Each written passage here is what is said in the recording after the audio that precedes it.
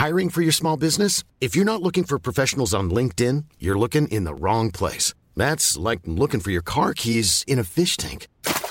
LinkedIn helps you hire professionals you can't find anywhere else, even those who aren't actively searching for a new job but might be open to the perfect role. In a given month, over 70% of LinkedIn users don't even visit other leading job sites. So start looking in the right place. With LinkedIn, you can hire professionals like a professional. Post your free job on linkedin.com/people today.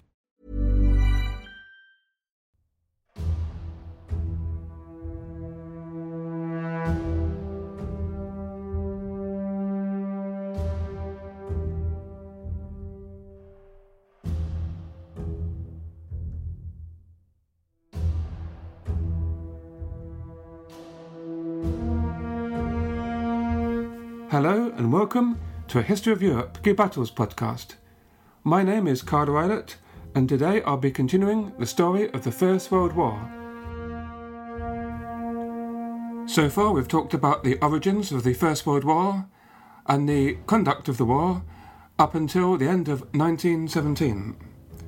Today we move on to the final year of the war, 1918.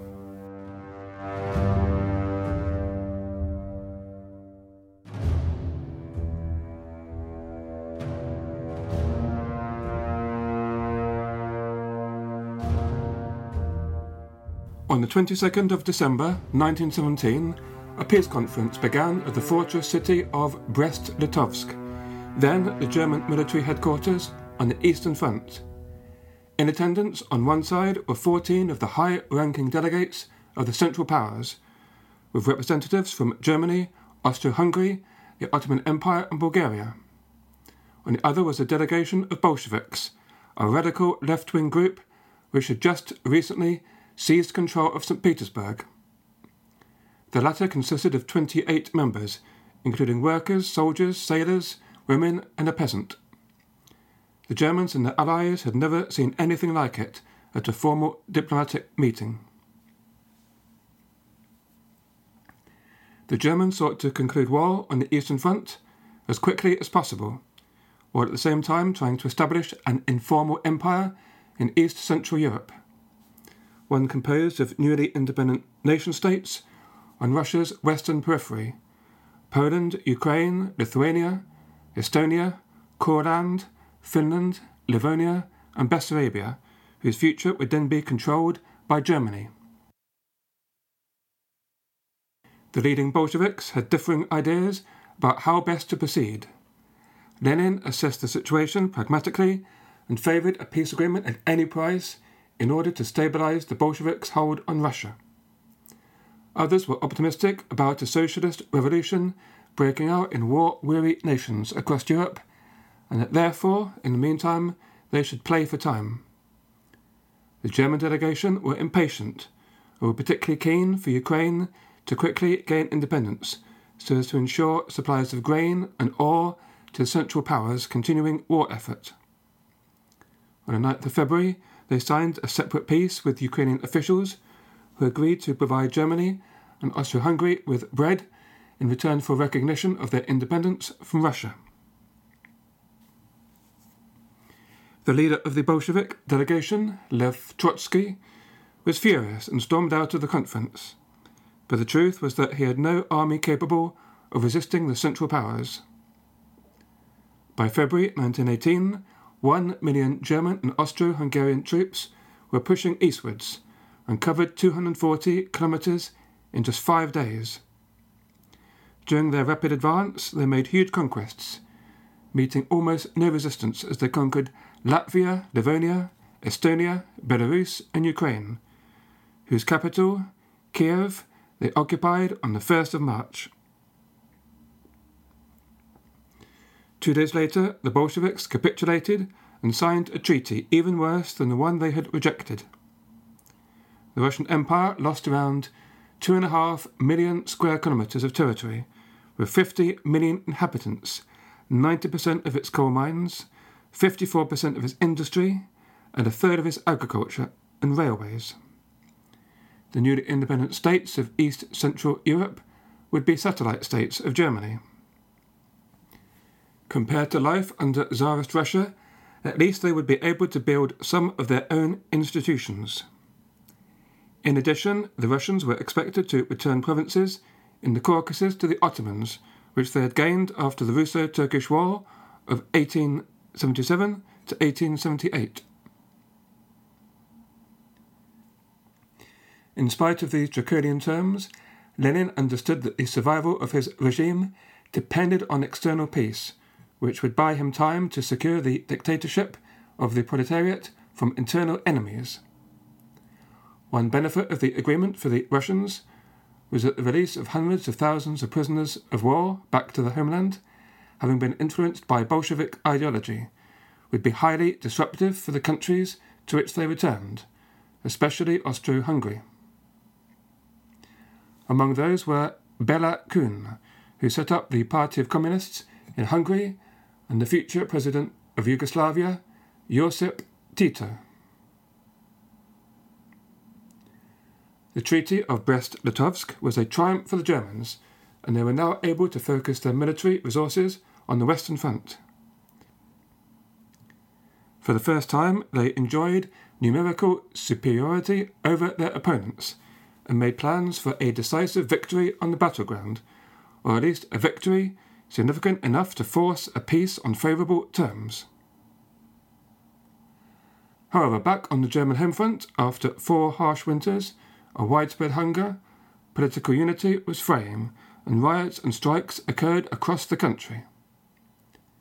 The army had taken control of the economy, but it did not control Parliament. The Reichstag and its elected members still held the power to approve or withhold war credits. In the summer of 1917, these members demanded permanent reconciliation without forcible acquisition of territory. The German Chancellor, Bethmann Hollweg, was forced to resign. Parliament backed down and war credits were eventually granted. To counter the advocates of peace, the German High Command sponsored the launch of a new Fatherland Party to campaign for a tough line on any peace negotiations. They received much popular support and within a year numbered 1.25 million members, a populist right-wing movement which foreshadowed things to come in Germany.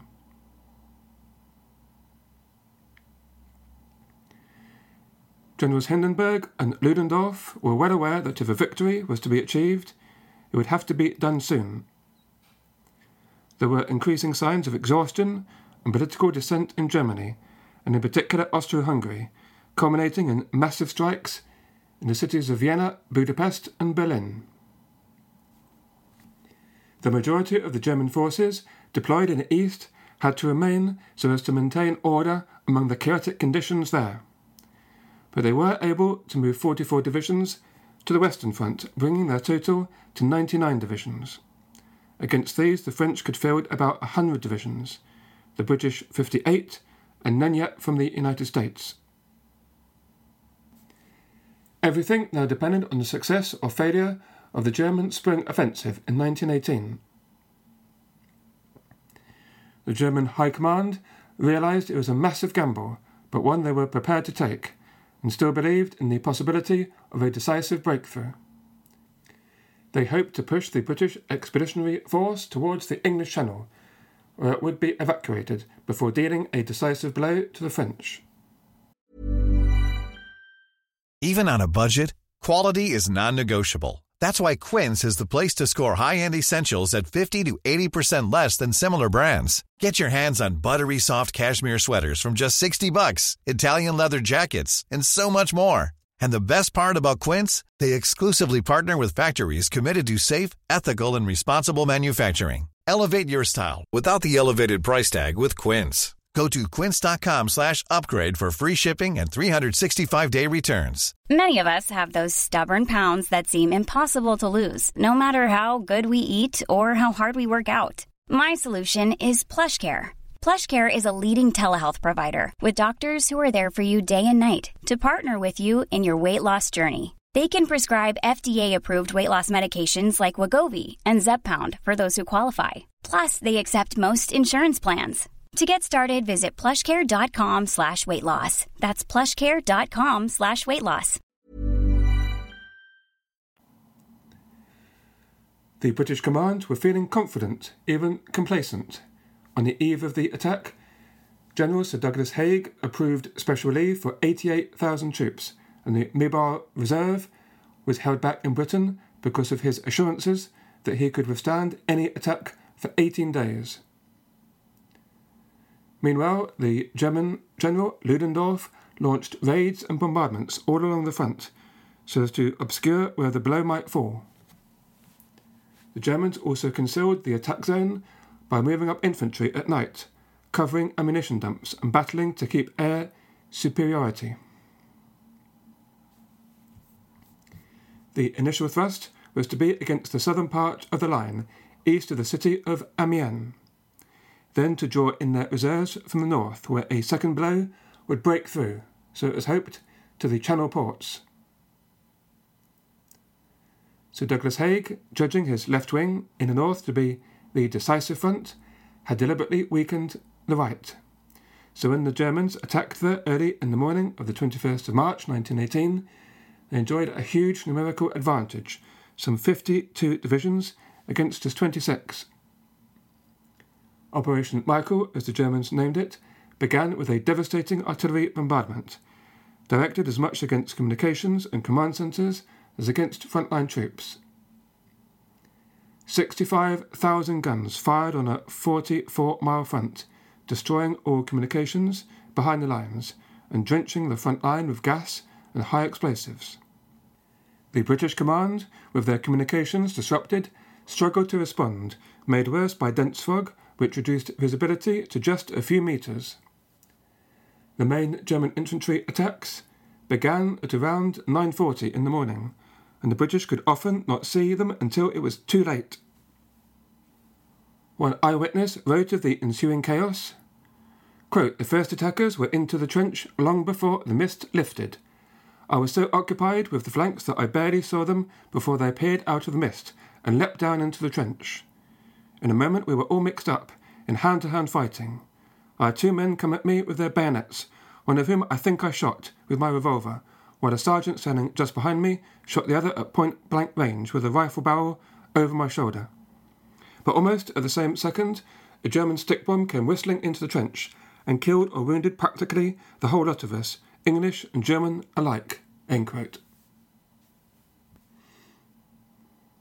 All along the front, the British forward zone was overrun by German stormtroopers who pushed deep behind the lines, leaving any remaining centres of resistance to the follow-up troops.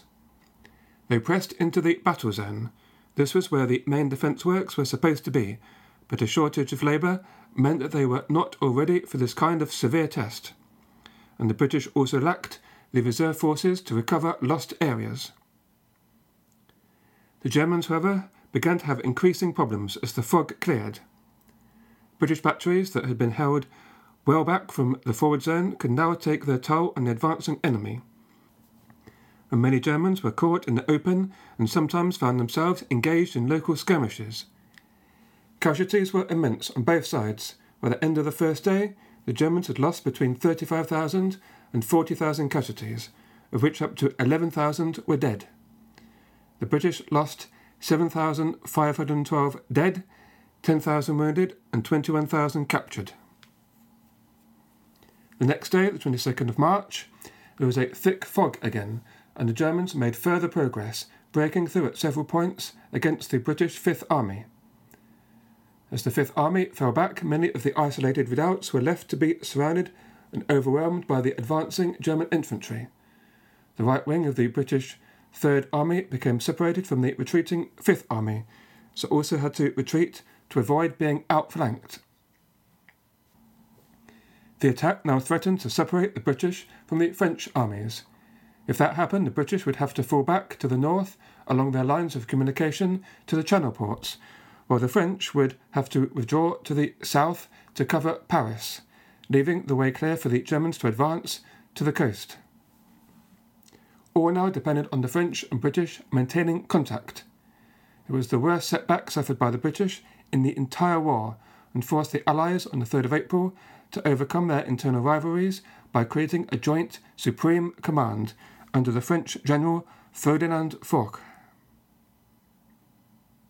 Back in Germany, Kaiser Wilhelm was jubilant and was convinced that the battle was won and that the English had been utterly defeated. This optimistic view that victory was imminent also took hold on the German front, a critical factor in how Germany later understood its defeat.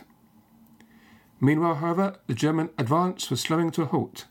Their communications were overextended, artillery could not keep up with the pace of the infantry advance, and progress was difficult over the wasteland of the Somme battlefields.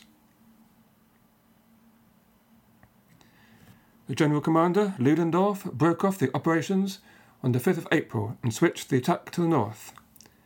Within a few days, the Germans captured ground to the west of Ypres, which the British had conquered the previous autumn. However, British resistance stiffened, and on the 3rd of April, Ludendorff called off the attack. Although the German advances during Operation Michael were impressive, in reality they did not amount to anything decisive. The British were bruised, but not broken, and the conquered territory was a worthless wasteland, devastated by the last 4 years of fighting. Worse still, the Germans had lost some 240,000 men during the offensive, with particularly high casualty rates among the irreplaceable elite assault units. The British, on the other hand, could replace most of their losses with new recruits shipped across the Channel, to say nothing of the imminent arrival of the Americans. Ludendorff, increasingly erratic in the search anywhere for the necessary breakthrough, now turned to the French, and the sector he chose to attack was around the river Aisne, where Nivelle had launched his disastrous offensive a year earlier. In the Second Battle of the Marne, again the Germans used huge amounts of artillery and made significant advances. After taking the town of Château-Thierry, German troops were once again, as in 1914, within reach of the French capital, where long-range artillery fire killed nearly 900 Parisians. Then came the French riposte. On the 18th of July, joined now by a large number of American troops, they struck the Germans hard at Soissons. The Allied tanks made a real difference, swarming over the battlefield, taking out German machine gun posts and assisting the infantry. The Germans could not withstand the pressure and fell back towards the river Aisne. Ludendorff was forced to face the fact that he no longer had the forces available to launch a viable offensive, and so would be forced back on the defensive. On top of the military losses, the first wave of the Spanish flu, a particularly aggressive influenza virus, reached the German lines in the summer. Initially, the virus affected Allied troops less severely than German ones. The German Sixth Army in Alsace alone reported 10,000 cases per day during the first half of July. In total, over 1 million German soldiers fell ill between May and July 1918. The French counter-offensive on the Marne was followed by, on the 8th of August, a British attack outside the town of Amiens, which started what became known as the 100 Days Offensive. Finally, the German defences started to crack as Allied forces advanced over 7 miles on the first day, Canadian and Australian units achieving particular successes. German morale broke as they suffered 27,000 casualties, 15,000 of whom gave themselves up as prisoners of war. Over the next days, the British and French both continued to move forward, although as usual progress became more difficult as lines of communication became more stretched. Also, the Germans moved their reserves forward, stiffening the line and occupying the old trench lines that littered the whole Somme area. After 3 days, General Haig ordered the army to rest and to recover its strength. An advance of 12 miles had been achieved, but what really mattered was the severe body blow it had inflicted on the German army. Ludendorff described those days as the worst he experienced until the final collapse, shaken in particular by the mass surrenders of his troops. The next phase was one of piecemeal Allied advances until mid-September, which drove the Germans out of the remaining territory it had occupied since March. The recaptures of historic towns and fortification complexes became weekly news items. The campaign was hard fought, with combat ranging from full-on assaults on defensive positions to bloody ambushes and frantic skirmishes. The war was in its last phase, but the casualties were still mounting fast. By early September, the British suffered losses of 190,000 and the French about 100,000. One event of note was on the 12th of September, when took place the first fully fledged offensive by the Americans. It was a learning experience for the inexperienced American soldiers, who wisely leaned on French artillery and support. It was a relatively easy triumph for them, as the Germans had been preparing in any event to evacuate the lines, but the Americans did well to achieve their objectives. The Allies were keen to keep up the momentum and to try to achieve victory before winter set in, and on the 26th of September they launched a general Allied offensive along the entire Western Front.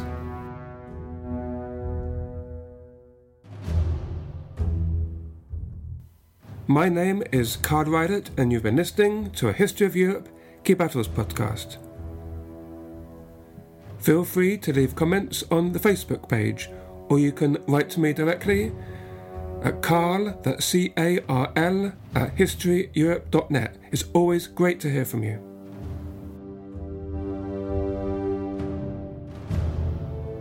In the next episode, which will be the penultimate of the whole series, I will be talking about the last battles of the First World War. It'll be entitled Endgame. I hope you can join me then. Until then, all the best and goodbye.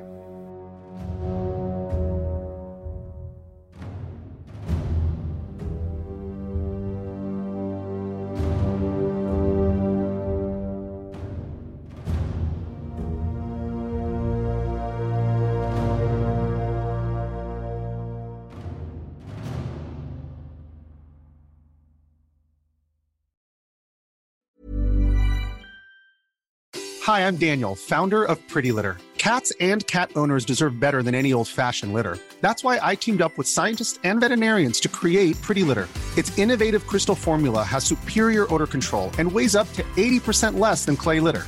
Pretty Litter even monitors health by changing colors to help detect early signs of potential illness. It's the world's smartest kitty litter. Go to prettylitter.com and use code ACAST for 20% off your first order and a free cat toy. Terms and conditions apply. See site for details.